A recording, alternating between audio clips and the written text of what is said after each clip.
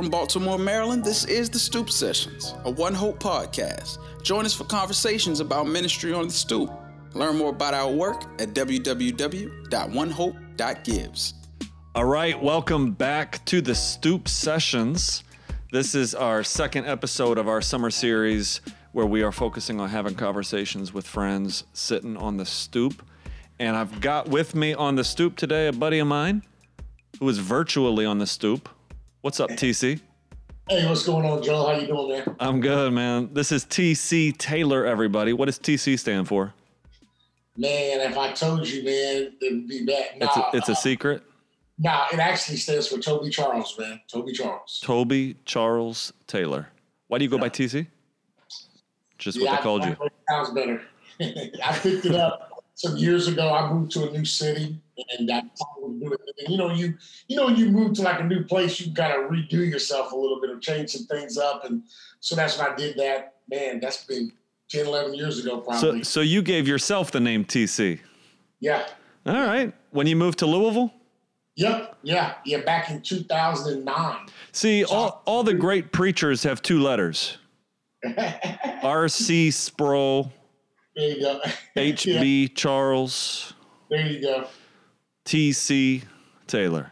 Well, I don't know about the great preachers, me being involved in that, but yeah, I do have two initials. So. Normally, TC, I've got two other hosts on the stoop with me. It's Eric and Stephanie. And when Eric preaches, when he's going in, he's no longer Eric Hill. We call him E.J. Hill. E.J. Hill. That was E.J. That wasn't Eric. That was E.J. Hill. Okay. Well, welcome to the stoop. Yeah, almost like E.V. Hill, huh? No, that's exactly right. That's exactly it. You got it. You got it. Hey, glad to be on there with you, man. So yeah. So let's first talk a little bit about who you are, where you grew up, how you became a Christian. Yeah, man. I did not grow up in a Christian home. Did not grow up in a Christian home. My grandmother on my dad's side was a Christian, but my mother was actually Jewish. And so when I was a kid, we'd go to the synagogue a little bit. And then, like I said, my grandma on my dad's side would tell me, stories about the Bible and things of that nature, but I wasn't converted, man. And so when I was in high school, man, I started attending church with a friend. There was some young ladies there that were interested in, so I started going to church with him. And, man, when I was like 18 years old, I walked in the aisle and got baptized. And the pastor of the church, man, did a really good job explaining the gospel, but I don't really believe I was converted then. As I understood it later, my life really didn't change. There wasn't really that transformation. And so, man, sometime, man, the end of 2004, beginning months of 2005, man, the Lord gripped a hold of my heart, man. And I believe that's what really saved me, man. And so yeah. 2004, 2005. Yes, I don't really have like a day. It was more like probably 2005. I don't have a day. Yeah. But yeah. That's what's up. What church was that? Where were you at? Man, I was in my hometown of Terre Haute, Indiana. Terre Haute. At the St. Paul Missionary Baptist Church in Terre Haute, Indiana. So, you say St. Paul Missionary Baptist Church. St. Paul Missionary Baptist Church. Yep. Bro, so we just had Joseph Dix on the stoop, and Joseph had a little Missionary Baptist Church background as well. Yeah. And I asked him this question. Let's see what your answer is. Is what are the Missionary Baptists? What is it? Yeah. What's Missionary Baptist? Yeah, I don't know. I mean, I knew that they were connected with we were connected with I believe it was the National Baptist Convention. Oh, okay. So they were National Baptists, but their name was Missionary. Yeah, that's a lot of, a good number of your African-American Baptist churches had kind of Missionary Baptist Church. Maybe it started from a perspective of being missionary focused. Right. I've also seen places where they have missionary Baptist churches that are like all white churches that are called missionary Baptist churches too. Right. Exactly. So I've seen that. You kind of get confused. So you're like, okay, someone walks in, you don't know. Right. Either side, you'd be pretty confused. But St. Paul Missionary Baptist Church, man, I was licensed to preach there. I was ordained there as well into the ministry at that church. So that was the church I attended when I became a Christian. Like I said, I was licensed to preach there, and I was ordained in the ministry there as well. So praise God, man. So yeah. So when you got saved, how old were you? man, like around 22. So up until that point, did you think that you were a Christian, or would you have said, no, I'm Jewish, or I'm not a Christian? Yeah, so like I said, when I turned 18, when I was in high school, I turned 18, I kind of walked an aisle, got baptized. So I would have said, I'm a Christian, right? So like I wasn't Jewish, So I remember after I got baptized, I felt comfortable wearing like a cross around my neck or something like that. So I would have said like most nominal people in, I'm a Christian. Yeah. So your dad is black? Yes. And your mom is Jewish? Yeah, she's white and she's Jewish, yes. White Jewish. Yeah. Growing up, would you have culturally been Jewish? No. Did you guys kind of have the cultural Jewish vibe in the house? Not at all, bro. So like what's interesting about my story is, you talk to people who have, maybe a black parent and a white parent, and sometimes those people you talk to, they grew up in an all-white context. Mm-hmm. So they might have been around their mom's side or their dad's side if he was white or whatever, and that was the family they were around. Well, for me, it was the total opposite. So my mom was from 3 hours or 2.5 hours away from where we lived. So I lived around my dad's family. So growing up contextually, like I always just knew I was black. Okay. You know? So you understand. I identified with being black. So yeah. Yeah, I got you. And then the church that you ended up getting ordained at was a National Baptist Church. Yeah. Which is very historic black denomination. Yeah, absolutely. Baptist denomination. Mm-hmm. Yep. So when I met you, you were Southern Baptist. Yeah. How did that happen?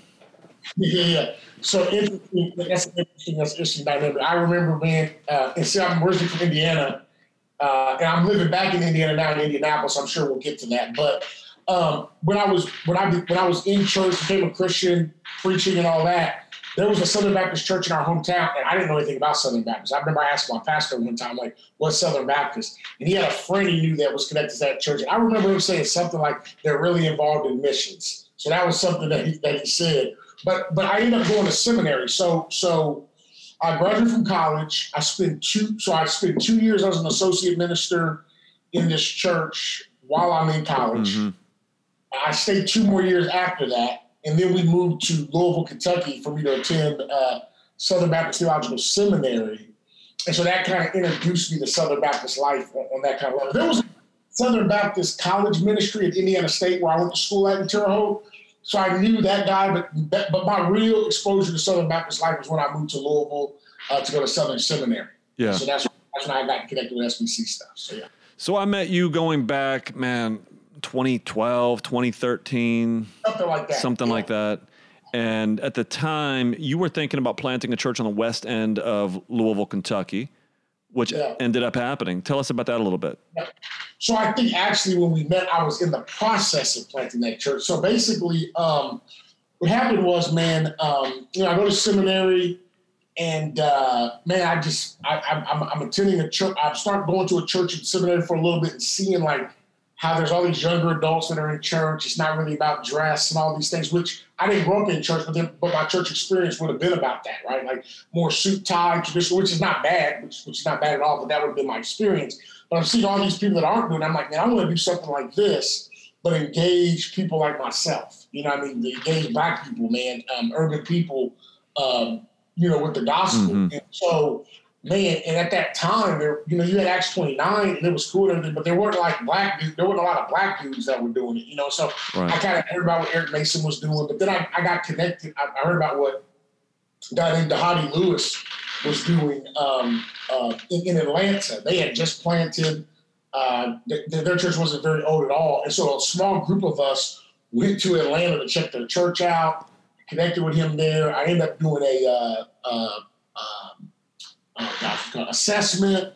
They're like, hey, we think you're a planter, but you need to spend some time in a church before you go out. So I spent some time in a local church in Louisville, and at the same time, a local church called Antioch Church, which was a church plant as well. Right. And at the same time, I did a church planting residency with Dahadi. It was like me and like 9 other guys from around the country. And once a month we would meet up in a city. He'd coach us, train us, that kind of thing. Yeah, and then man, we ended up launching a church in Louisville. The church launched, so we were trying to do it for a while, but when we actually officially launched, it would have been January of 2014. January of 2014. Yeah, that the church officially. You know how that is, man. You gotta have your Bible studies. You might do a little soft launch time, but the official launch, what they would call, or what we called the church anniversary. Right. January 2014. So I remember after I met you, maybe a year went by or so. We had Freddie Gray was a young man that was killed in the hands of the police custody in our city. It's what led to what we call the Baltimore uprising here. And I was out doing some relief work after that because all of the stores were closed, and doing some relief work, taking a bunch of food to older folks that didn't have any food. And I got a call from this dude, T.C. Taylor, and he just wanted to check in on me and see how things were going. You had just written that article. I saw that article that you had written. I can't remember who that was through. That was TGC, or if it was, I think it was the Front Porch.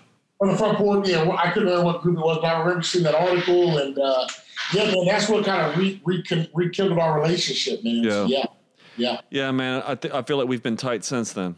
Yeah, absolutely. You've been a good friend. So for our listeners, TC is one of my close friends in ministry, and I would say the same thing. Man, over the years, just coming to Louisville and crashing at your place a couple times a year, getting to know your wife, your family. It's been sweet. I've stayed at your house too, man. I've stayed at your house in Baltimore and been there to see you a few times. And so, yeah. As a matter of fact, we just roomed together. We were at an event. Yeah. And I was just telling somebody else, bro, I was like, rooming with TC is like rooming with a 6th grade girl.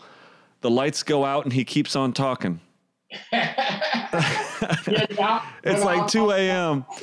It's 2 a.m. and the lights are out, and you got one more question, and I'm like, I'm having lights out conversation with a grown man right now. Man, but when you're around the kind of wisdom. Oh, is that what it is? I got to squeeze it, soak it. Is that what it is? I can't lose any of it. I got you.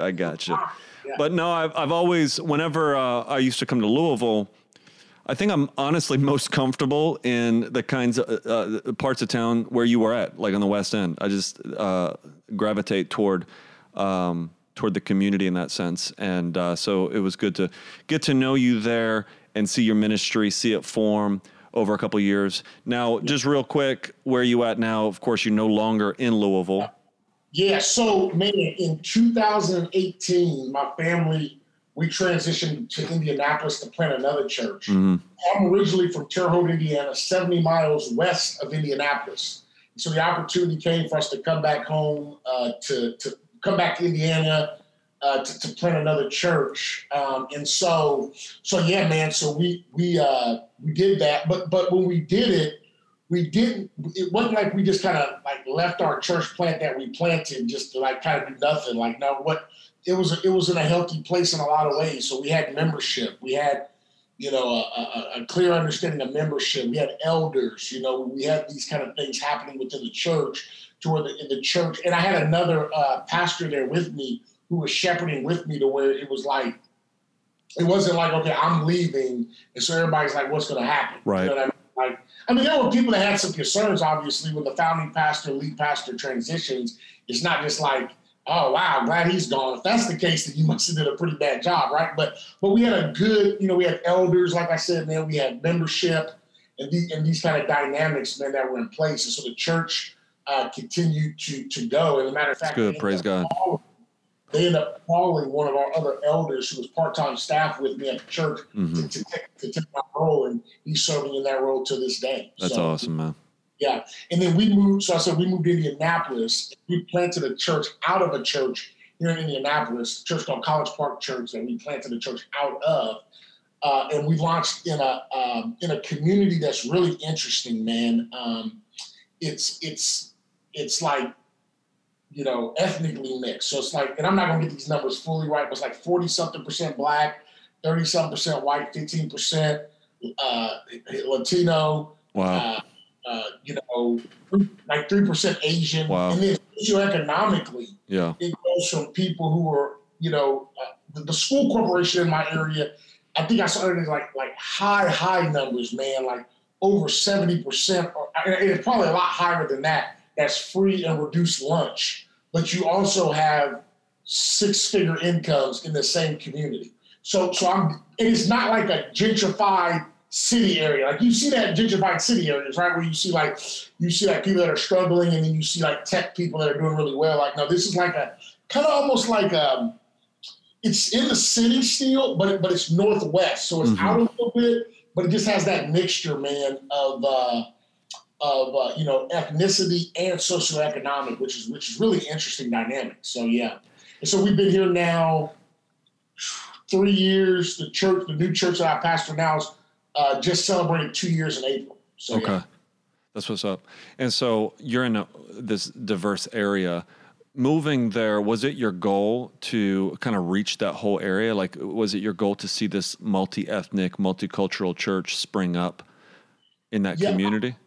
Yeah, I don't know. I think the reality is, I think that conversation always sounds good, right? Yeah. So people say, well, the goal is that. But I had some things that I recognized, because my first church was very diverse. Mm-hmm. And I had some things that I recognized from my first church experience that led us in a way that we might have had some diversity, but there wasn't really dignity in that diversity. Okay. You're going to have to unpack that. Yeah, I can do that for you.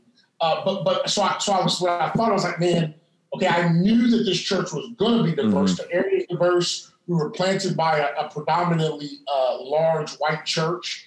But obviously, we had African Americans that came with us, others that weren't a part of that church that have joined us. But so I knew it was going to be diverse. But the point for me was more, how do we do it right? Right. So for me, when I think about diversity, I want to think about it from we have a core value in our church that we call dignified diversity. And what we mean by that is we want to be a place where everybody has value and dignity because everybody's made in the image of God.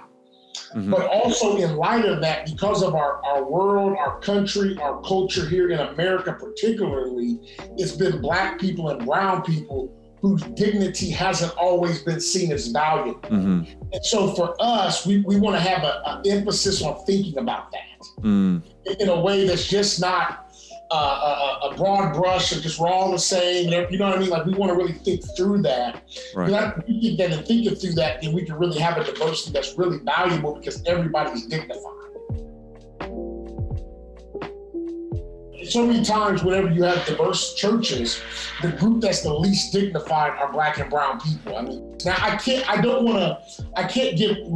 think any of us should give up on the dream of diversity because I think that's where heaven's going to be like. Now, as I say that, that doesn't mean that every church is going to be diverse. Right, like if you're in a community that's 95% white, you're probably not going to be a diverse church. Right. If you're in a community that's 95% Black, you're probably not going to be a diverse church. Yeah. But the question is your church open to anybody that comes through the door, that you're going to love them and care for them because they're made in the image of God and have dignity and value? That's right. That's good, man. I just this last Sunday, working through this with our church, coming from X, and one of the things that I was talking about was this very fact that not every church has to be diverse. Right. Locally, it's just not going to be the case. I've got some friends that pastor historic Black churches and praise God for them and the work that they're doing. I've got a friend who's pastoring a Korean church, really healthy ministry. I had not too long ago, a white pastor friend of mine who's got a white church, and he's wanting to see more diversity. And he was sort of lamenting to me saying, man, everything I try, we're still white. Like I just can't seem to. And I was like, bro, it's okay to be a white church. You know what I'm saying? Like the reality is not every church has to be diverse as if that's sort of, but every church must be ethnically united, racially united, in that we don't look past anybody. We don't overlook or neglect anybody because of their skin color, because of their culture, where they come from, or the people group that they come from. And I think what you're saying here with dignified diversity is as part of that seeing, if you would, is to recognize that that certain people groups, black and brown in particular, in our country, have been neglected. I would say, what are we saying? Like, kind of broadly speaking. Historically speaking, and recognizing the importance of dignifying those who have been less than dignified in our culture. I don't know how else to say that. I'd say dignifying what is seen as minority in our culture. Okay. Because majority is just, that's the way that everything's normally going to just go naturally, right? If something's not pushing against that, it's going to go that way, in whatever it is. Yeah. One other thing I was going to say a minute ago is that I think that your church should look like the community that your church is in, though, right? Yeah. I mean, I think that's the thing. Like, are you reaching your community with the gospel? Yeah. Yeah. And that should be the question that people should ask. You know, like, I look at my community, like the test of faithfulness, in one sense, I want to be careful how I say this. Actually, I don't want to say the test of faithfulness. That's probably too strong of a word. But if you're thinking about diversity, if you look at the community around your church, and that's what reflects the church you have, then I think that's a faithful representation. Yeah. You know what I mean? And if God gives you more diversity than that, praise God. Right. But the reality is, all you can do is really be faithful to what's around you. Right? Yep. That's good. You know, I think I would put it like this. Like, I don't think we are personally as a church, I don't think we are trying to be a multicultural church. I want to see it like this, that we're just trying to reach people with the gospel. And we are not allowing I would say, me as a white man, I don't want to allow my dominant culture, if you would, to sidestep people in my own ministry, as if they have to assimilate into my culture in order to enjoy table fellowship with me. Does that make sense? And so as we reach people, then we have to think about culture. We have to think about our context and where we're at. And then we have to ask these questions. And I would pose this mostly to folks that come from a majority culture background. Like, do we recognize that we have a culture, first of all? And secondly, do others have to assimilate into our majority culture in order to enjoy table fellowship in this church? And I think that that's sometimes the oversight in churches that just want to be multicultural, is they say, hey, let's get like the multicultural band and let's bring in multicultural speakers. But at the end of the day, you still have to kind of assimilate into majority culture to be part of that church as it relates to what's expected, you know, church structure and all of this kind of stuff. And so it's that deeper level that I think we got to get to. Absolutely. I think that's huge, man. I think that is a dynamic that's deep out for sure. Yeah. So talk to me about the local church, man. You're still a pastor. As it relates to issues of racial unity, as it relates to justice sort of stuff, like, why is the local church so important to you? The thing right now and I'm totally fully about justice and the gospel. I believe that, like, biblical justice and caring about the least of these, and concerned about racial inequities and justice issues in our culture is hugely important. And it's that as Christians, we should be involved in that work. But I also think that what can be a problem is sometimes we want to live like in the national, and we should. I mean, we want to lament when we see things because it affects the people that we pastor. Right. But the question is, man, how are we boots? And I need to think about this. This is something that I need to think about more. Is how are we on boots on the ground in our community as a local church looking to affect the change in these particular areas, right? I can't pastor the whole world, right? I got to pastor the people that are amongst me. Shepherd the flock of God that's amongst you, right? The Bible talks about. And so how do I do that in a way that is discipling our people and shepherding them in a way to where we're wanting to see that kind of change and transformation in our community?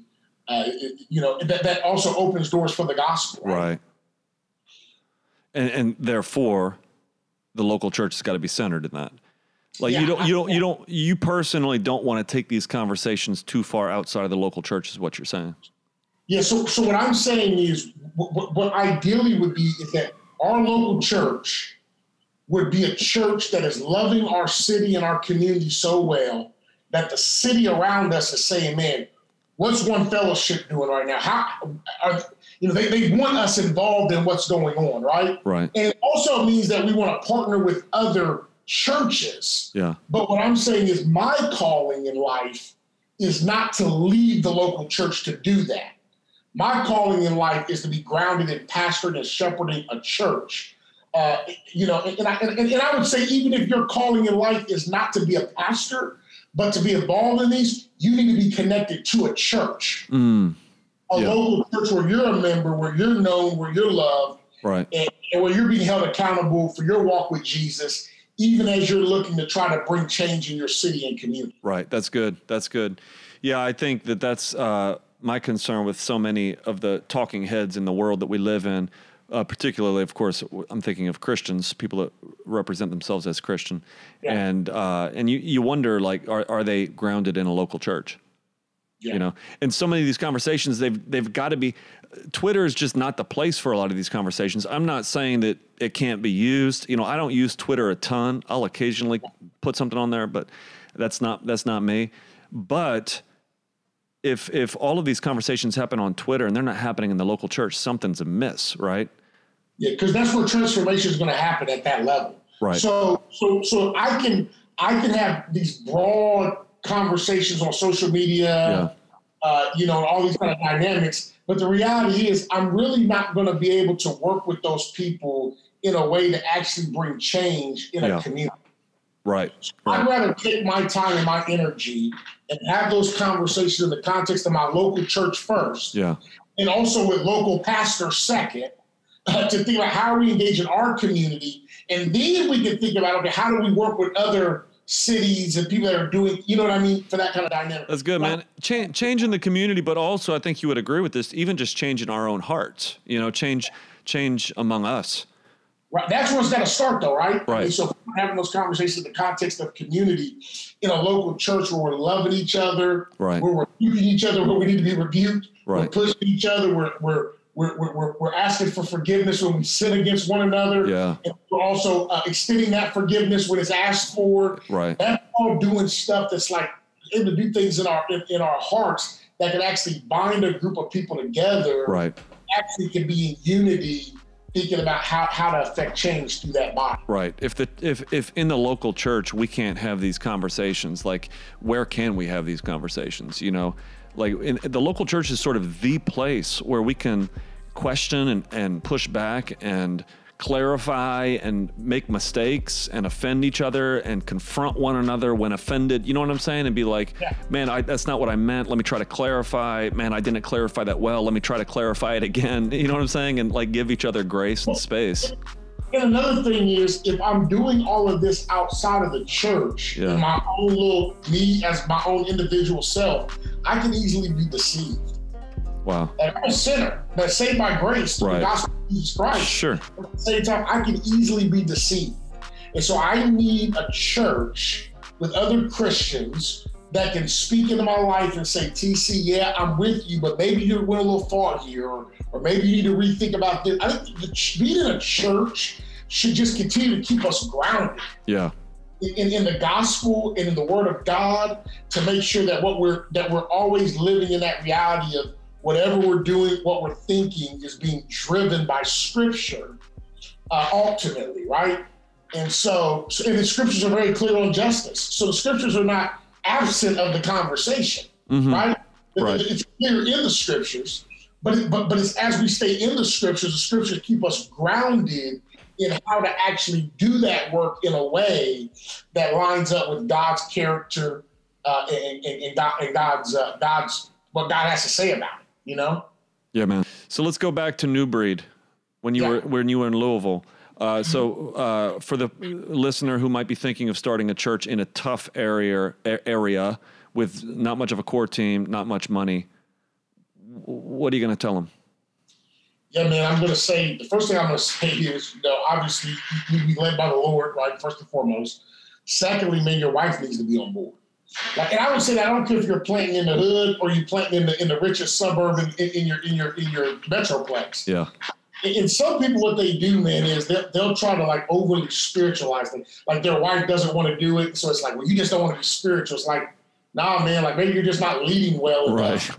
That your wife actually is willing to follow, and you need to just take some time to step back and deal with your leadership, or is the Lord calling you to this, right? Because I think that if my wife's not in agreement, I don't know how it works, man. I don't know about you, brother. I mean, you play in the church. I don't know how many dinners, how many nights my home was open, was the church. Your home is the church. Oh, yeah. Right? It's like where everything happens. Dinners, new person comes to your church on a Sunday. Hey, can you have dinner at my house? This is going to be like, if your wife is not on board with that, I just don't know how it's going to work, man. You're going to wreck your family, your marriage, and everything.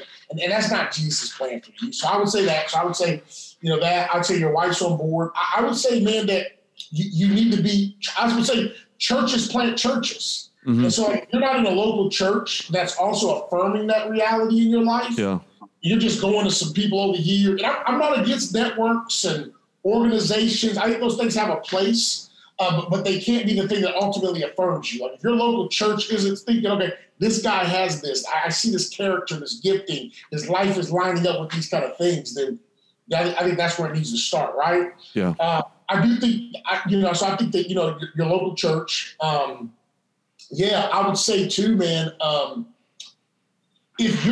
guess I would say too, like if you're not already, another thing, man, and this, this can be a conviction for my own life when I started my church, but like, if you're not already doing that stuff, like in your life, like with the people, you're not already building up the local church you're in, right? Then for you to think you're just going to go do it somewhere else. And that was a mistake. I think I could have done a better job of that personally, is been more of a person that was building up my own local church. Yeah. And then that showed, as I went out to start another church, right? Yeah. I think that's good, man. I feel like it's important for a guy or any team member, male or female, who wants to be part of a church plant, and they're in somewhat of a mother church preparing to plant, to really love that church well, to be part of that ministry, and not be so focused on the future that you can't even focus on where you're at right now and love these people.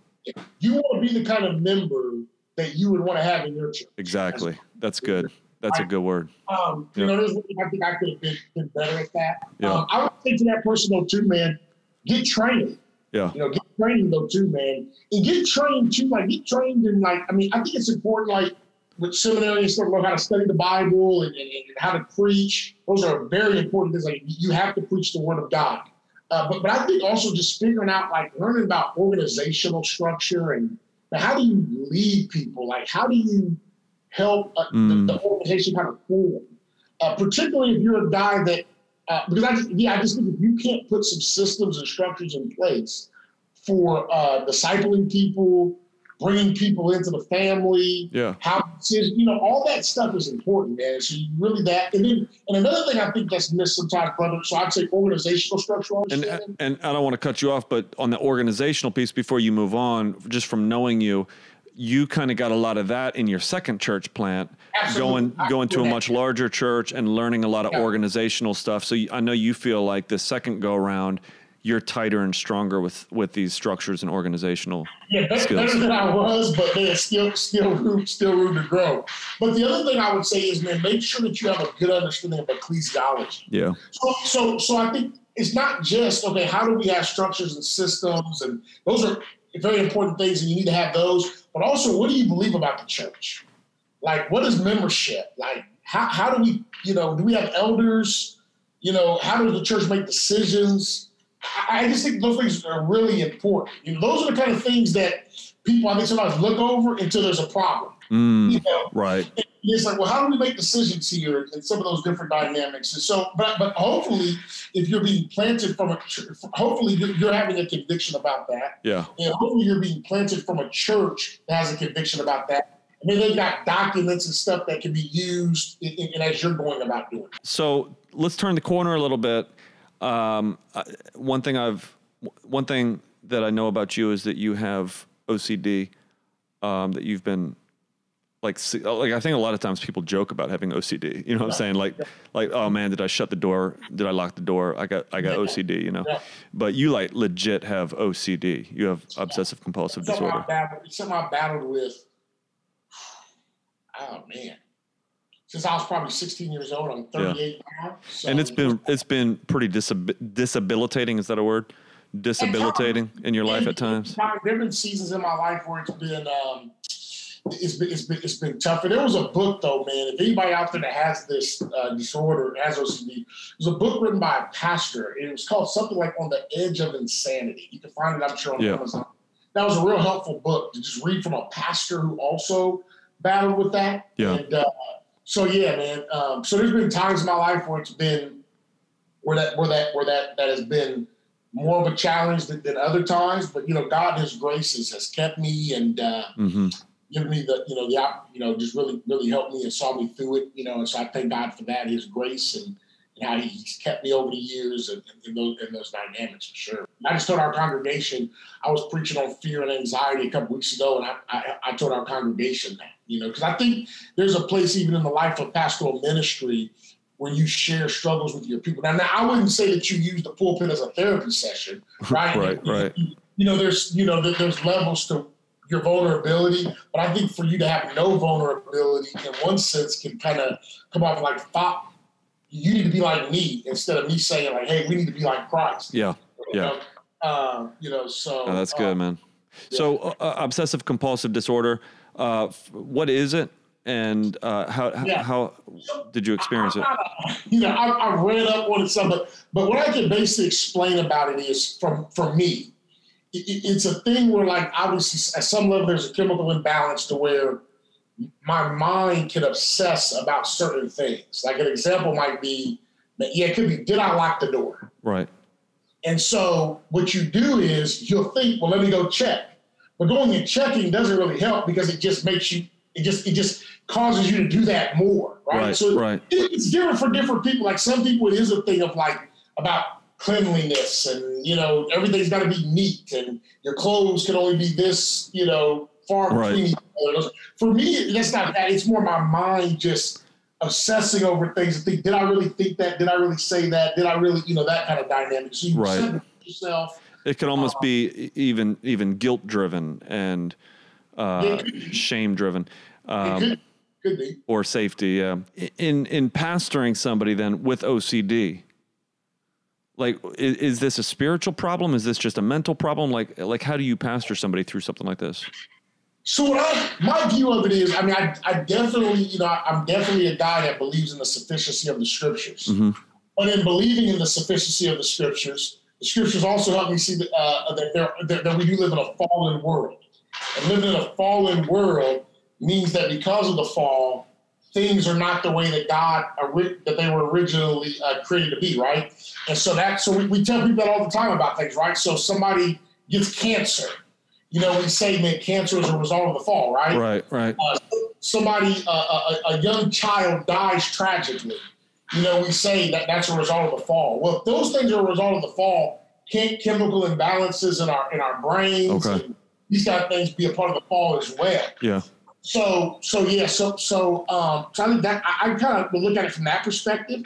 Then I also think about the dynamic of common grace. The Bible also talks about common grace, and so I think in certain situations that medication is helpful and a good thing. But you have to have the right understanding of medication, because if you think that by taking it, and I gotta have the right understanding, and I need to be better at this in my own self, But the dynamic is, if you take medication, the goal of it is that it just balances you out. Or those chemical imbalances are not there, so that my mind starts to think like your mind thinks, who doesn't have those chemical imbalances. But the reality is, even though you don't have chemical imbalances, you still can struggle with worry, fear, anxiety, and all those things. And so my ultimate trust can't be in the medication, but in God and His sustaining ability. So if you, so it can't just be the medicine, and I need to hear this myself. It can't just be the medicine, because all the medicine does in one sense is balances out the chemical imbalances. But even with the chemical imbalance balanced out,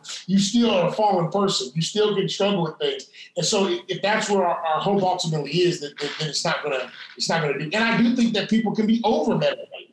Yeah. I do think that, but I'm not a person that thinks that medication is wrong. I believe that, again, like other things, can be a part of common grace. I think it can be used. I think it can be overused. And I think that even as we affirm the common grace of medicine, that we have to also still affirm fully the sufficiency of Scripture and the power of Scripture to work in our lives. Yeah. Man, I feel like the church, we still have a lot of work to do in this area of mental health.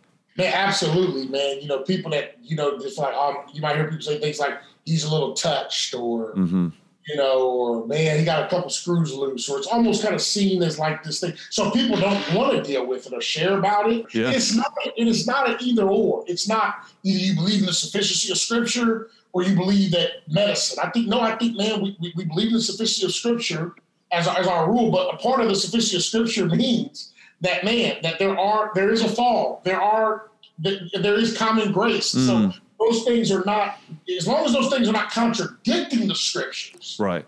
It could be that somebody's got somebody in the church who does have like significant OCD, and it's really affecting their ability to participate in church. And, that can lead to all sorts of problems, but it's never actually even come up in conversation. The person has never really been able to wrap their mind around it, but it's controlling their life. And there's a shame, there could be a shame to like, I'm the only one. Right.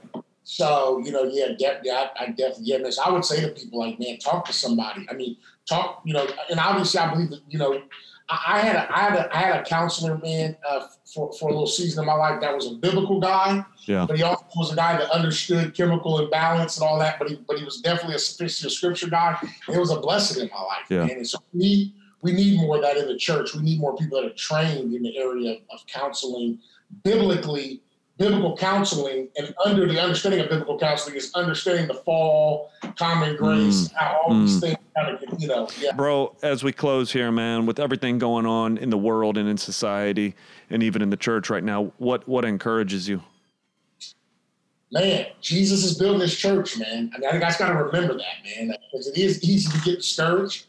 Man, I'm encouraged just personally. If you ask me personally, I'm encouraged right now just by, man, people are starting to come back to worship. The vaccine is out now, and there's different opinions on the vaccine and those dynamics, but it's causing life to kind of open back up in some ways, I think, for people, which is encouraging. So, yeah, man, I think we've been through a hard 15 It's been tough. Yep. And so just to have this opportunity to kind of feel like we're kind of coming out of that a little bit, it's encouraging. And I just hope too for Christians. Yeah. I hope that because there's two things. I mean, one thing that this pandemic could do is put Christians. I heard a guy say this. He said there's 4 kinds of people that are dealing with in the COVID conversation right now. Right. The first group is like, COVID, I'm okay, whatever. Let's get back. Right. I mean, there's a second group that's like nervous, or at least publicly they're nervous about it. Yeah. There's a third group that's starting to use it as a crutch.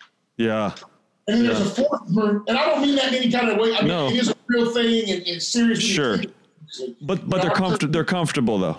Yeah. With the way things are. And then the fourth group is a people that just got out of routine. Right. Right. And so I think that what my hope is with COVID is that it causes people to see how important it is to be with other Christians in the church. Wow. Yeah, that's good. I hope. But what I fear is that there's going to be a group of people that fall into this category of like just out of it. And I'm hoping that like God would just stir us up in a way to recognize like, man, what happened over the last 16 months should push us to community, not away from it. Amen. Good word, brother. Appreciate you. Yeah, man. Good being with you, Joe, man. Good being with you. Thankful for your work, man. I talk to people regularly, like, man, what you're doing is amazing work there, man, in the city. Keep doing what you're doing, brother. Praise the Lord, man. Yeah. All right, bro. All right. Peace, man. Thanks for listening to the Stoop Sessions. Be sure to catch us next time. As One Hope exists to build healthy churches in the inner city, check us out and connect at www.onehope.gives.